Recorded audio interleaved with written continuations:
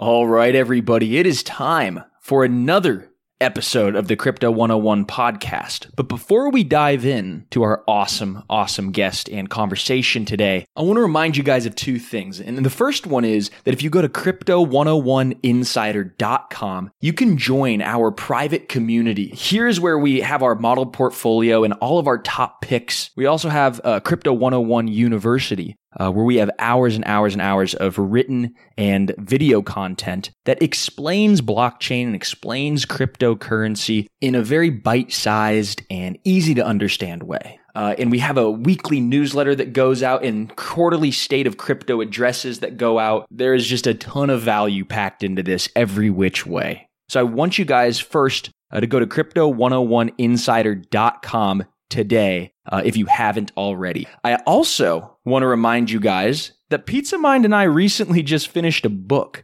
It took 11 months of our lives to write, and we're calling it Crypto Revolution, Your Guide to the Future of Money. We walk you through this fascinating world of cryptocurrencies and blockchain, and it's part history book, it's part instructional guide, and it's going to really show you guys why cryptocurrencies are globally disruptive and how they're going to actually change in real life and in real terms the way that we buy and sell and even live. We include a bunch of how-tos on getting started with your first exchanges.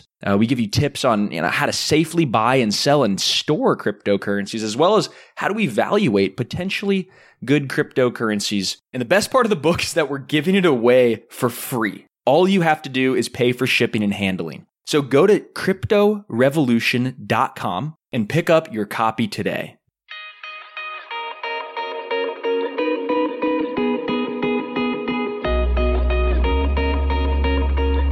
All right, everyone. Happy Tuesday or Thursday, whenever you're listening to this podcast. You guys know we do 2 a week. We're excited to be here, guys. I'm not joined by my notorious co-host today, Mr. Pizza Mind. He is traveling the world. He's at Cosmoverse in Colombia currently, learning about the Atom ecosystem and all the good things there. But we're going to dive into the Ethereum ecosystem with the head economist of Consensus, Lex Sokolin. Lex, welcome to the show. There's a lot of ground to cover. Oh boy, yeah, let's do it. Thanks for having me. Lex, you've got a killer background. We were just catching up before the show, and you worked at Lehman, you worked at Deutsche, you worked at Barclays. You were there on Wall Street during the past 2008 great financial crisis. You saw the inner workings, you saw how it all unfolded and how it resonated. And, you were saying that there are some troubling signs in the economy currently, which I think everybody could understand on a very high level. But we're going to kind of dive into that. Particularly, this week we're recording this and there was a huge government led intervention or a central bank led intervention onto the UK bonds, the 30-year bonds. And you're very familiar with, the UK debt markets and all sorts of stuff. And so I really don't know how to start this one. I'm typically not stumped, but there are so many different avenues we can take it. Lex, what's the first thing that's on your mind right now as we're in this market environment? Dollars, you can get 4% on your dollar if you put it into a certificate of deposit. That's, I would say, pretty sexy. You should think about that. Getting 4% on your savings, backed by the FDIC, is pretty good DeFi yield. You can yield farm American inflation. I'm just gonna go into sort of dark humor the whole time. What's the thing on my mind? I mean, there's like a lot of detail, but instead of maybe getting into the detail, it's helpful to just parse some stuff into categories. So the first is the difference between like an operating economy, or in crypto, it might be like a protocol that is doing things that are literally productive, like making products that people buy and pay for, or other people put labor into and sell, or access to some machine, some sort of DeFi machine, Uniswap or something like that, where there's a consumer benefit and somebody's willing to pay for that benefit through a price, and when you add up all of those microeconomic interactions between businesses or projects or DAOs, and then buyers of those products, you end up getting into an aggregate economy. So when you buy a sandwich, it's an operating economy. The thing is real. You got to eat. You're happy to pay for the labor and for the sandwich, and it's delicious. That's different from the financial services sector and capital markets. It's related to it. The financial services sector controls parameters that can influence the operating economy. If I yank interest rates so high your mortgage triples, you're probably not going to be spending a lot of money on sandwiches, or maybe you are. Who knows? But the point being is, it depends on the sandwich, like how much avocado is in there. It's like grilled cheese. If a law school dropout is putting it together, like there's lots of different variables on sandwiches. But the main point is, there are things that are financial crises. There are things that are a result of the engineering of the capital markets, like derivatives and stuff. Like derivatives and stuff, but also things like bonds, or things like quantitative easing, or things like a government saying we're going to buy up all the bonds of this maturity, because if we don't, then the credit default swaps are going to be this expensive or collapse or whatever, or the obligations will go this way or that way. And there are lots of links between the financial system, which in the good case lubricates the economy and makes it grow, and in the bad case crashes everything down, puts people out of jobs, into recessions, breaks businesses, and so on. And so I think this distinction, you can see it now in the world. Like, you can see the financial crisis that the United Kingdom is going into, for a number of reasons, but one of the depreciation of the currency, right? So this is you can pause here and say, like, the cost of energy is going up because of war, of the invasion, and the actual things going on in the world. That's like an economic problem on the ground. But then that has implications for lots of financial things on top. So you have inflation, and then because of the inflation, central banks are adjusting their interest rates. But the UK interest rates aren't being adjusted as fast as the American interest rates. And so the pound is less valuable. And then there's the reserve currency issues and the fiscal policy issues. And so you have these financial kind of follow-on effects, these derivative effects that are separate from like how well or how productive stuff really is. And that can get really complicated and confusing. And it's also a self-fulfilling prophecy. So that's kind of that's one thing I wanted to lay out. And then the second thing to lay out is like the opinions and feelings that people have about the philosophy of Web3 or traditional finance, or like, if you work at Facebook, are you a good person or not? If you work at Google, or if you work at Goldman Sachs or Wells Fargo, are you a good person? If you work at Compound or Maker, like people have lots of emotions and feelings about what tribe they're in. And they similarly have these feelings about the assets they hold. So somebody might hold bank stocks because they think they're going to get dividends, or they might hold crypto assets because they think the fiat system's dead, or they might hold interest rate assets because they want the yield and they're creating some sort of play there. And they'll create stories about, I'm a person like this and my asset is good because I hold it.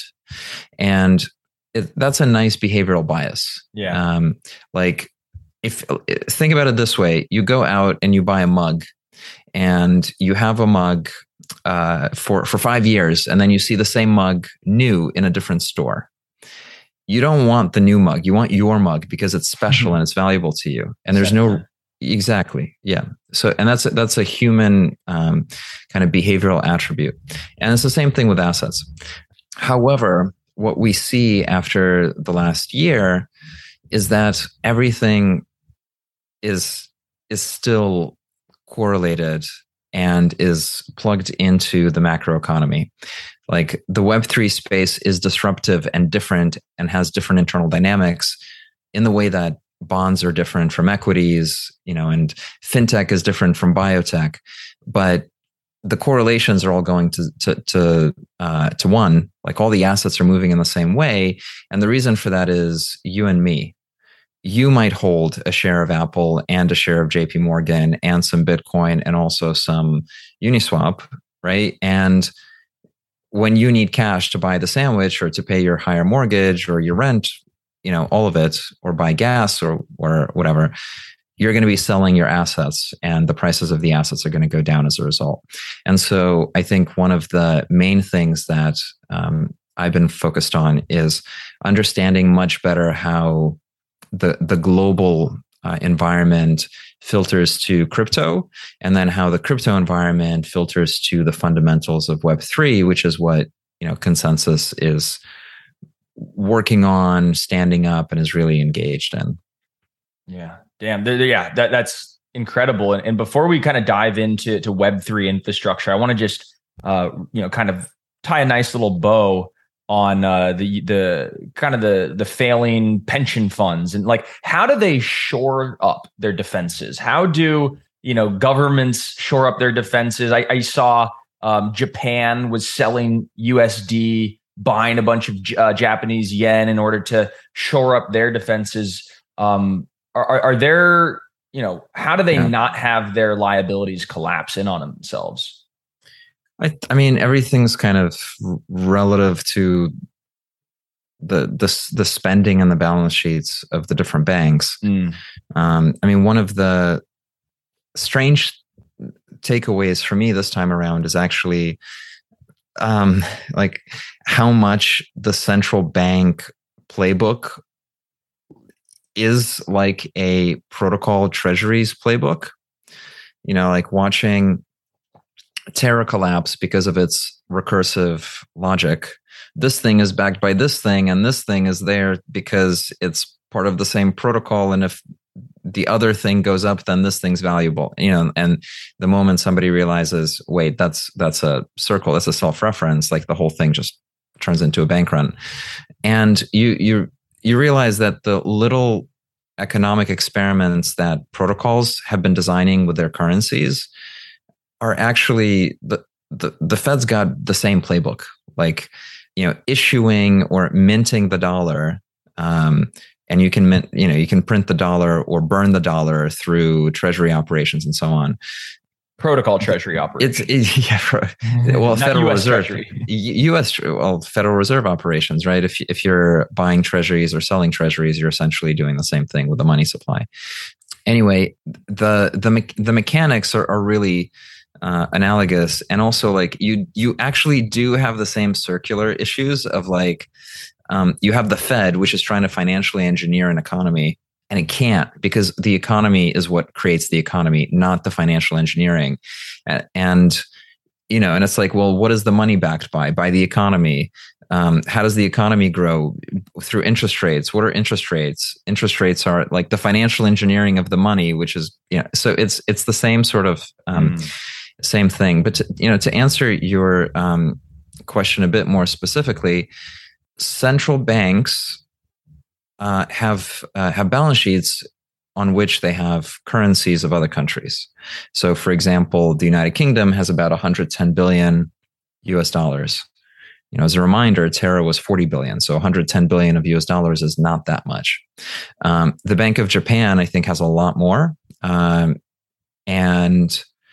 it's not a trillion, but it's I think in the hundreds of billions, multiple hundreds of billions.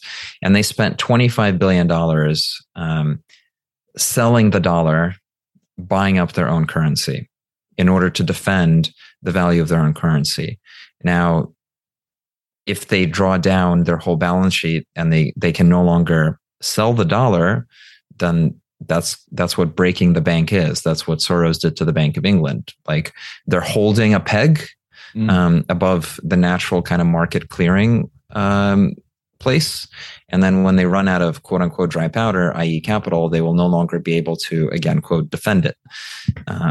But there, and then you get into all sorts of things like, well, we're going to borrow in order to defend the peg, or we're going to issue debt to ourselves or to the IMF or whatever. So there's lots of sort of ways for other actors to help absorb some of this. And it's a bizarre moment because the US is essentially the sort of policy decisions of the US over the last 6 months are really destabilizing the developed world in a profound way. Like Norway is having a currency crisis, regardless of like its fiscal policies. Like it's the dollar being so strong and having such higher interest rates relative to other currencies, and sort of relatively having higher growth, is maybe good for the US, but not so great for everybody else. Yeah, it's definitely sucking liquidity from all the emerging markets, and it just gets more expensive for their cost of living. I mean, we think we have it tough here in America. Our main export is inflation to other countries, basically. It's not just cost of living, right? It's like, let's say I'm a business and I pay my costs in dollars because I'm consuming some technology service or some commodity or whatever. So I have inflation in dollar terms, plus I've devalued my currency 30%. So now my costs have gone up 50%. Now the government of my country realizes this and starts generating fiscal policies like, we're going to pay for the electricity of, every business over this amount, which makes the fiscal policy of that particular country worse and the currency even worse, which continues to push on that cycle. So it's, I think in real time, very alarming what's going on. Yeah. And then I also read at the end of 2021, so we don't have updated numbers through 2022, but at the end of 2021, 85% roughly of world trade was denominated in and facilitated in the dollar. And so that's pretty crazy to consider, because whenever a market move happens in the dollar, it does ripple out and touch every other economy, whether you want it or not. And I think that the BRICS, Brazil, Russia, India, China, South Africa, like they're trying to de-dollarize the world because they see this and they're like, well, let's start to, denominate trade between us in rubles or in yen and all that kind of stuff, or yuan, I mean. Do you see that as an actual threat to de-dollarizing the world? That's one of the maybe impetuses for Putin's invasion, to de-dollarize the world, because it does have such a strong grip and it does, kind of hurt all these other countries. I hesitate to speculate into the mind of Putin, in large part because he's so impregnable. I do think de-dollarization, though, is certainly a real vector of change, and I think that for especially in Asia, it is important for China to get off the dollar in some way as that economy grows and as they extend their influence into Africa and the Asian region and so on. And I think if you actually do look at the trade in the region, it has been the share of dollar trade has been going down. I don't think that the Ukrainian invasion is for that purpose in particular. And the other thing to say is, if you're in the States, you can't be like America first about it. It's not good for you for some very obvious reasons. Like, let's say you hold look at the S&P 500. Okay, of those companies in the S&P 500, how many have a global P&L? Like many, right? Probably most. Yeah.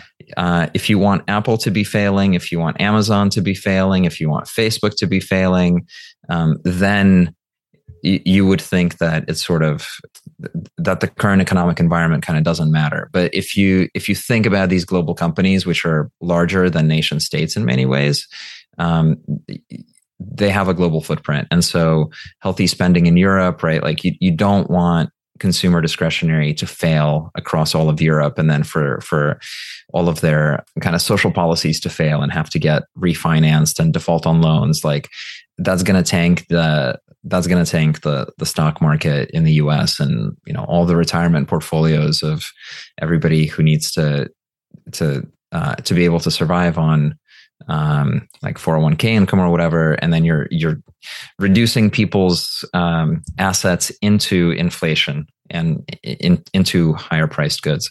So there's lots of these recursive loops, and it's hard to draw direct lines because there's so many different dependencies, but it's a very odd time. And like you can see this when you go down to the crypto world, and you see things like when you would see Olympus DAO trying to get other DAO tokens into protocol liquidity, into their treasury, or you see lots of protocols trying to diversify, but everything falls down together.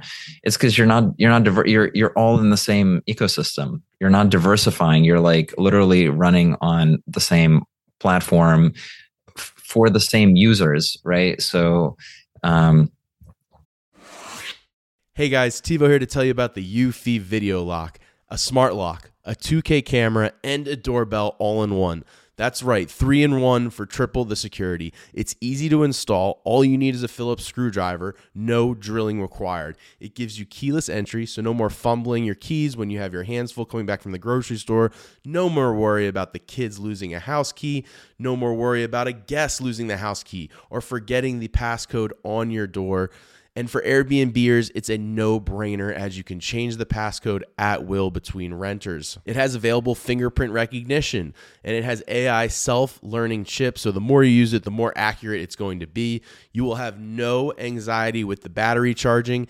It is a rechargeable battery, and it lasts around 4 months, but don't worry, when it's low, it'll give you plenty of weeks' notice, and also it always comes with a physical key as a backup. There's no monthly fee, unlike other brands that charge you a monthly fee to get your backup recordings. They're always recorded locally, and you will always have access. Customer support for the Eufy Video Lock is 24/7, so you don't have to worry about any issues you have, and it comes with an 18-month warranty. What I love about this product is it's truly all-in-one. With the 3-in-1, you don't have to go out and buy multiple parts. It's all in this package with the Eufy Video Lock. So if you're interested in learning more, go on Amazon and search Eufy Video Lock. That's EUFY Video Lock, or visit eufyofficial.com/video lock. Again, that's EUFY Video Lock. Eufy Video Lock. Get complete control over your front door. At Parker, our purpose is simple. We want to make the world a better place by working more efficiently, by using more sustainable practices, by developing better technologies. We keep moving forward. With each new idea, innovation, and partnership, we're one step closer to fulfilling our purpose every single day. To find out more, visit parker.com/purpose. Parker, engineering your success. If let's say somebody's holding Compound token and the Compound token falls 70% in value, well, they're not going to be super excited to be trading on Uniswap and generating fees for Uniswap. And, so like the interconnection that you see in the world is the same interconnection that you see within the blockchain protocol assets as well. Yeah, I think that's definitely a good kind of jumping off point for our transition to our conversation about DeFi a little bit here. And DeFi's changed a lot since it kind of, I don't know, I don't even know when you could say it first came out, but I remember there, DeFi yield farming summer of 2020. And then everybody was, kind of on the whole boat of protocol owned liquidity with, Tokamak and Olympus DAO. And, there was the recursive lending. And all of it kind of proved to be a flash in the pan, these subsidies that run out, these kind of unsustainable models. One thing that I'm particularly excited, and you'll see I'm wearing my MakerDAO shirt right here that I got at the Ethereum conference in 2018 or something like that. I'm really excited about real world assets being married to the blockchain. So being able to tokenize accounts receivables or some, cash flows from a coal mine or whatever, tokenize that and be able to have people finance real world assets on the blockchain. And I think that could be kind of the next stage of sustainable DeFi yields. And what's kind of your vision here of the future of DeFi? So there's a lot of parts to that question. And I think that all of it was productive. I think about the ICO boom and the ICO collapse. And then I think about the DeFi boom and the DeFi collapse, and same for NFTs and PFPs and so on. Right. And I think each one is a wave coming in and a wave going out. And every time the wave goes in further, and doesn't go out as far, and then goes in further and so on, right? So ICOs were just venture capital decks on the internet that try to raise money. And then DeFi was and is a very functional system. I mean, it is a financial system. Provides payments, provides banking, provides trading, provides investing, provides asset allocation, insurance, and so on. That is... it's a miracle. Nothing short of a miracle. Yeah, it is a miracle that these applications work. They work at scale.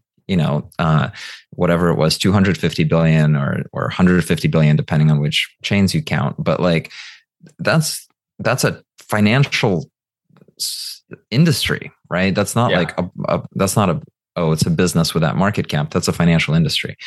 And so I do think that is that we should appreciate the fact that it is functional software and that it works. And every time that the wave goes back out, it moves closer. People start talking about, well, it's not Bitcoin, it's blockchain, or it's not ICOs, it's security tokens. And now I think we're in this place where it's not on-chain native tokens of DAOs, it's real world assets, right? So you have a poetry to this. It goes back and forth. It's a dialectic. And I think it's very reasonable to be excited about bringing more assets on chain, but there are a lot of barriers to doing it. Yeah. And sometimes it's easier to, for the internet, do you want to be Google focused on creating search on top of internet native content? Do you want to be YouTube creating a platform for Web2 user generated videos? Or do you want to be a company that's building and I hate using the analogy, but building the intranet for a large enterprise? Do you want to be the company that's taking a movie studio and trying to build Hulu to compete with YouTube using, traditional content in the middle of 2008? And the answer is probably not. You probably want to be focused on how do you create native economic value in the emerging platform. There is a ton of value in taking the prior stuff and moving it into the new platform. There's a ton of value in that. It just, in my mind, it follows rather than leads, and so that's why the question for me has been, we had a wave which was just the concept space, which is ICOs. Then we had a wave that was just a financial engineering, like a financial industry implementation. And that failed because there was very little operating economy underneath.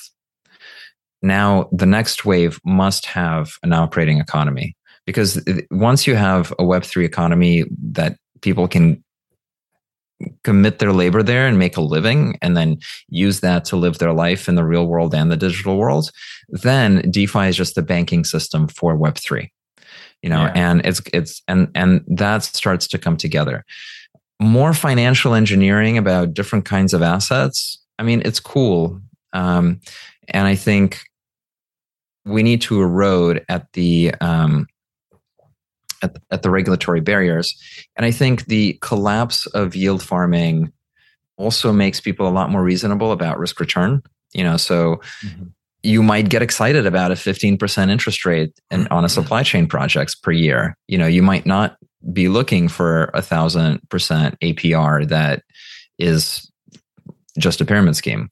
And so I do think there will be a cultural change that is productive, but it's still, to me, consequent to answering the question of like, if Web3 really exists and if we take it seriously, what is the productive economic activity that is native to it, and how do we grow that? Yeah, no, that's awesome. And so at Consensus, are you guys, kind of trying to stimulate those kind of, real world productive DAOs? And is there kind of a lot of resistance there to adoption of these sort of productive economies, or are you seeing quite some, success there? Yeah, so Consensus does two things from a product perspective. We had our start as a venture studio, but the company has shifted a lot over the years, and the venture activities are all part of a company called Consensus Mesh, which is the former portfolio, and there's Ethereal Ventures, which makes investments, and then Consensus, the main brand, focuses on two things. The first is getting developers to build in Web3 and giving them the tools to create things. And so that's Infura. That's, so being able to connect into a protocol and execute software. That's Truffle, being able to write software. That's building the protocol itself. So we've done a lot contributing to the merge and to kind of pushing forward protocol design. And so getting developers and entrepreneurs to build stuff is kind of one side of it. And then the other side of it is getting people to use the things that the creators build. So, of course, MetaMask, and making sure that people can actually access and interact with all the different applications that are built. So that if the Web3 economy grows, all the stuff that I've described is going to grow. And the Web3 economy can only grow if you have more developers building more stuff, and then if you have more people, individuals using the stuff. People and corporations, because corporations are people too. Right. So the one bit to amend that is we've taken a lot more. We've been a lot more purposeful recently about crypto economics, and that's my focus. And in particular around token engineering, decentralization, and governance. So we've started being quite active as a delegate in some of the major protocols, because we think, if we think there's a Web3 economy, then what are the key kind of pillars that hold it up? And we need to contribute to that. We need to contribute to the governance of those and the stewardship of those. And so we've been active in Uniswap, and we're becoming more active in a number of other large protocols. And then we've also started thinking much more about like the product motion that we have for our products. What are different ways that can be opened up in a Web3 manner? What are the different paths that don't get us into regulatory trouble, but financialize our communities and incentivize our communities and so on? Yeah, I saw just kind of on that note of DAOs and governance, and people just playing a part in it. I did see something recently from the CFTC taking an action or some kind of public statement against one of these DAOs. I think it's called Uki DAO, which it was the first time I had ever heard of it, and so it couldn't have been that big. But any light you want to shine on that before we kind of move on from that kind of topic? Yeah, I mean, I wouldn't pretend to give legal or structuring or regulatory advice. I think out of the US right now, there is a lot coming out of all the regulatory agencies. The CFTC, which I do think that they did do a fine, if I remember. The SEC pursuing some folks for market making activities, which were essentially creating a fake market for their token, which kind of defrauds people out of their money because you think you're participating in trading, but you're really being duped by a robot into losing your money. The OCC, which is the federal banking regulator, has become more conservative about stablecoins and federally chartered bankability to hold stablecoins. And then you've got the stuff with the Treasury and Tornado Cash and so on.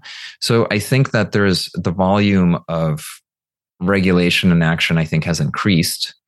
Some of that is just lagging prior action, right? They're not going to move fast. They're going to be considered and then they'll move. And they'll also move against things that are at the edges. So there's no point punishing good actors. They're going to most likely look at, okay, who could be an example of a particular principle?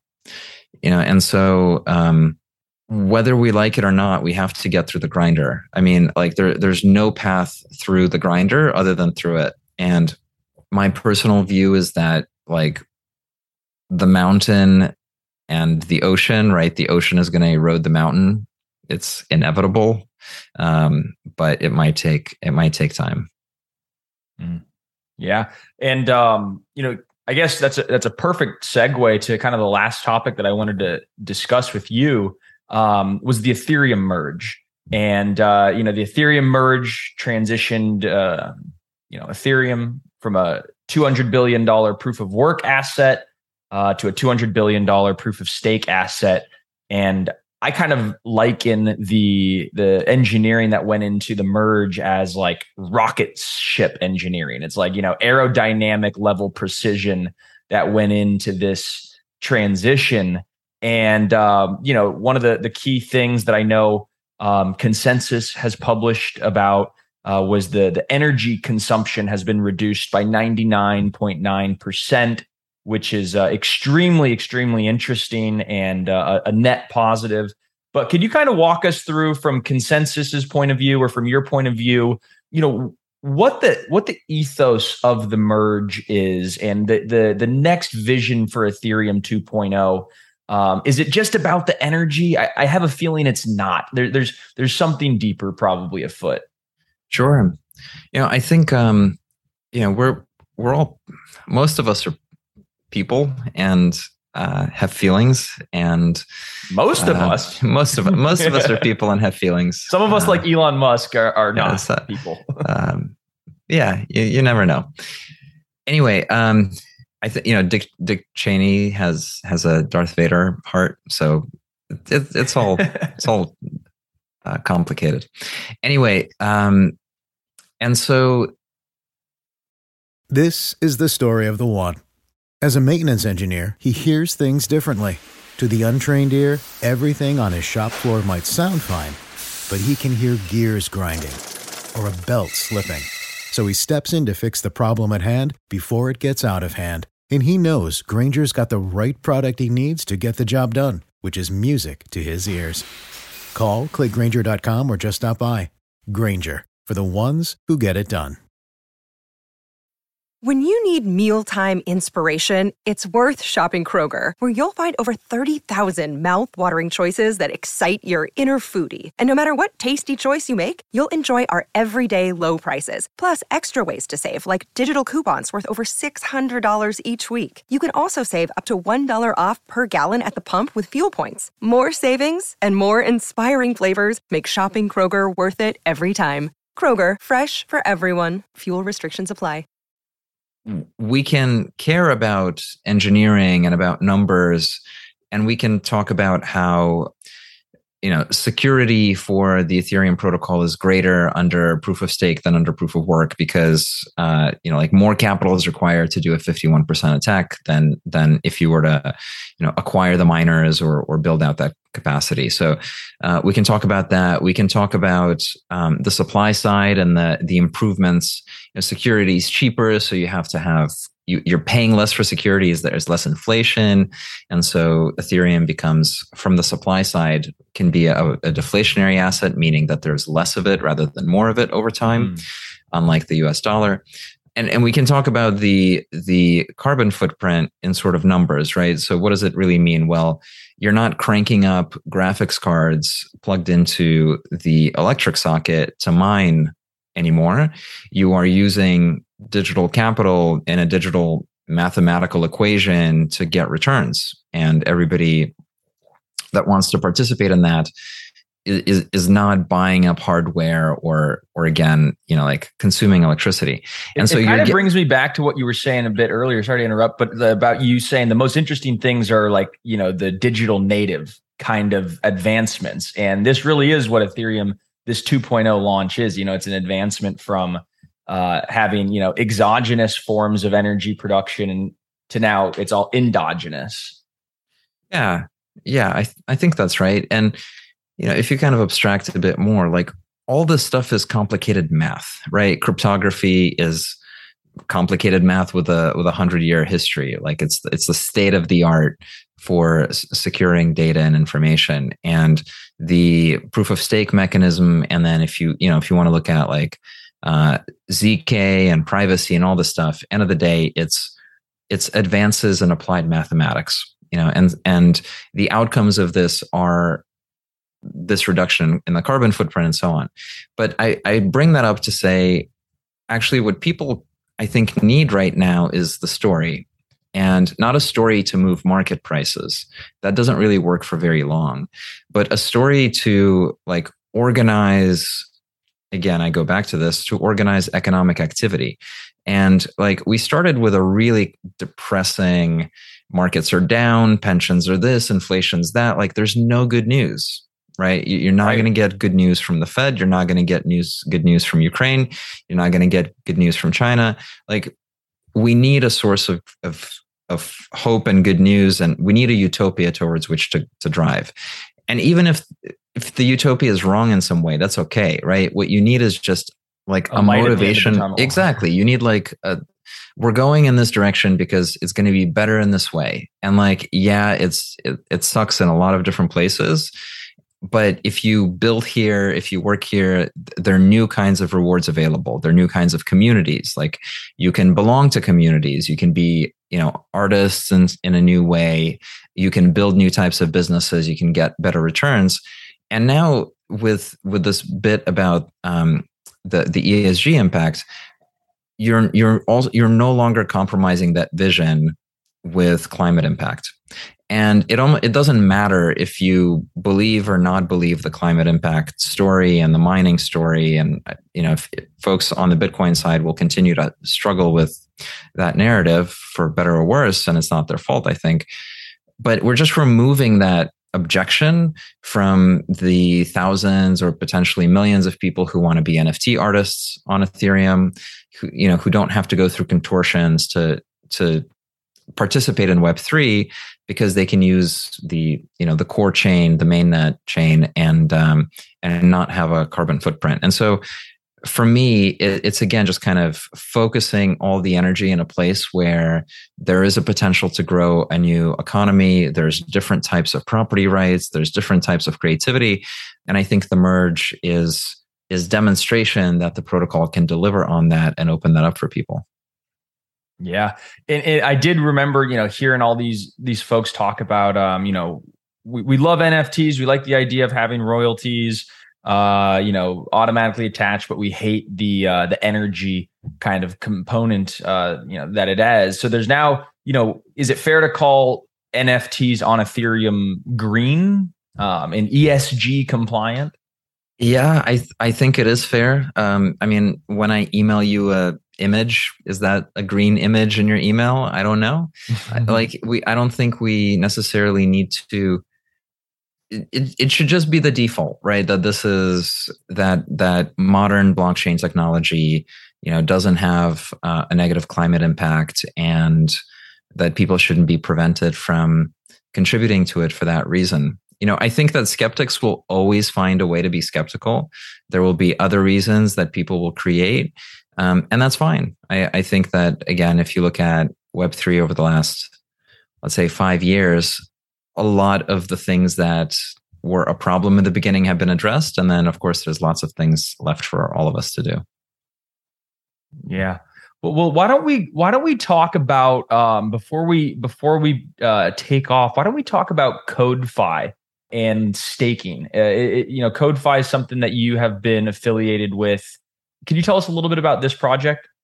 Sure. I think I'll just say I'll talk about it in this way. So ConsenSys does a lot of protocol level work, meaning literally contributing code to protocols and helping the merge happen and so on. And so one of the things that we have is a project that helps institutions stake. So it's a software underneath the staking services that people use. It's not the only one. There's lots of other ones. And generally speaking, we want lots of staking providers. We don't want centralization of staking because that's an attack vector for the network. And so, one of our projects is to support staking on Ethereum, and then, helping institutions of different kinds, fully crypto native institutions, crypto exchanges, as well as more traditional institutions. Like, we want maximal interest in staking, and for technical teams that want to really secure and rigorous solution, that's what we provide there. And Infura is another massive, fair to say, product line from ConsenSys. And I read an announcement recently that they're focusing on decentralizing their infrastructure, because right now it's maybe a little bit more centralized, another attack vector. Could you kind of paint us a picture of what the future of Infura might look like?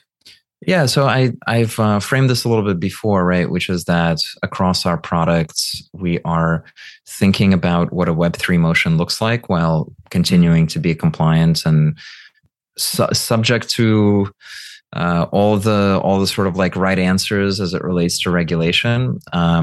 And so there are things that we might like to do that we're not able to do. And if we did them, it would just break the industry. And so we won't.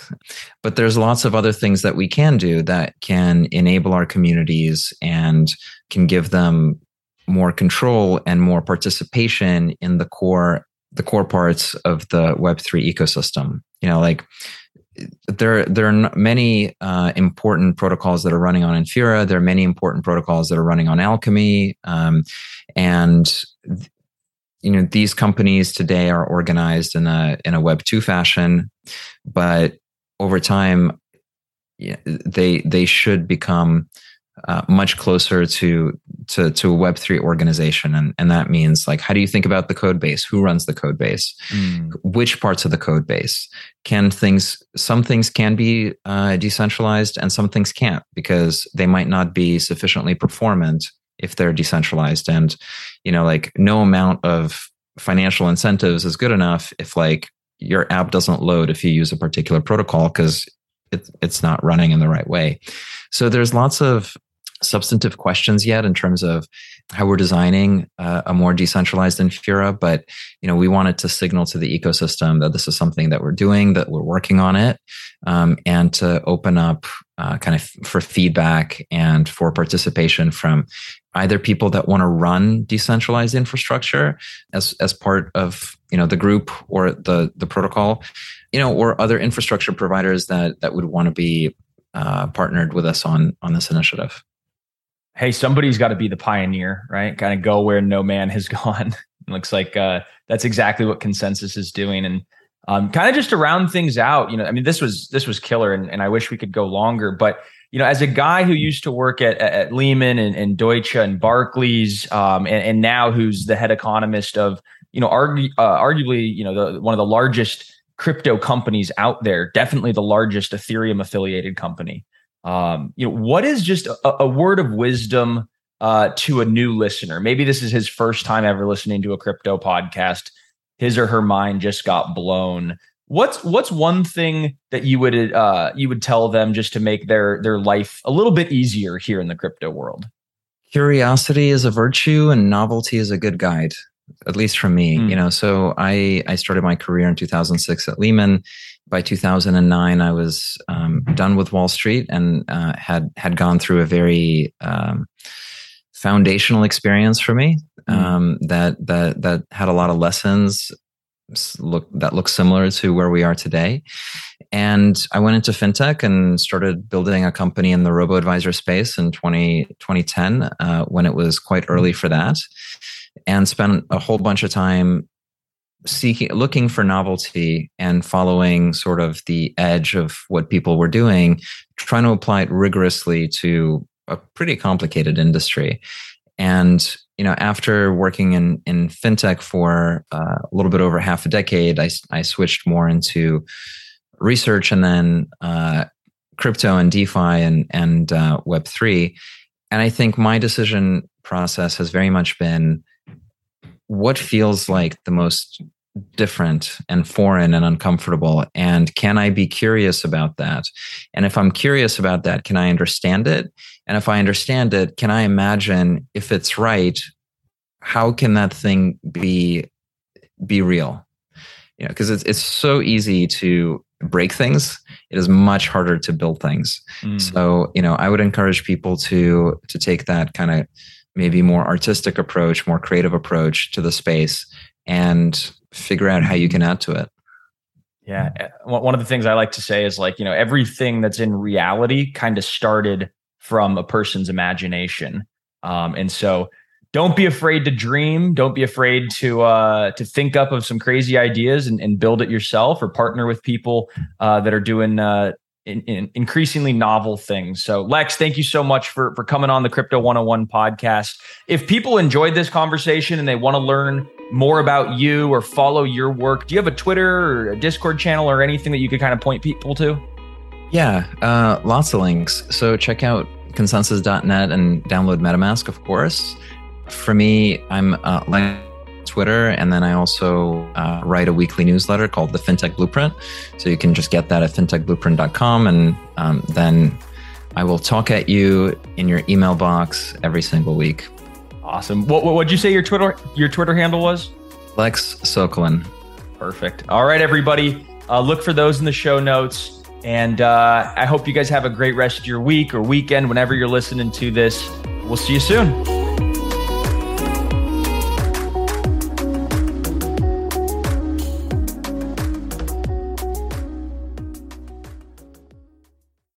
When you need mealtime inspiration, it's worth shopping Kroger, where you'll find over 30,000 mouth-watering choices that excite your inner foodie. And no matter what tasty choice you make, you'll enjoy our everyday low prices, plus extra ways to save, like digital coupons worth over $600 each week. You can also save up to $1 off per gallon at the pump with fuel points. More savings and more inspiring flavors make shopping Kroger worth it every time. Kroger, fresh for everyone. Fuel restrictions apply.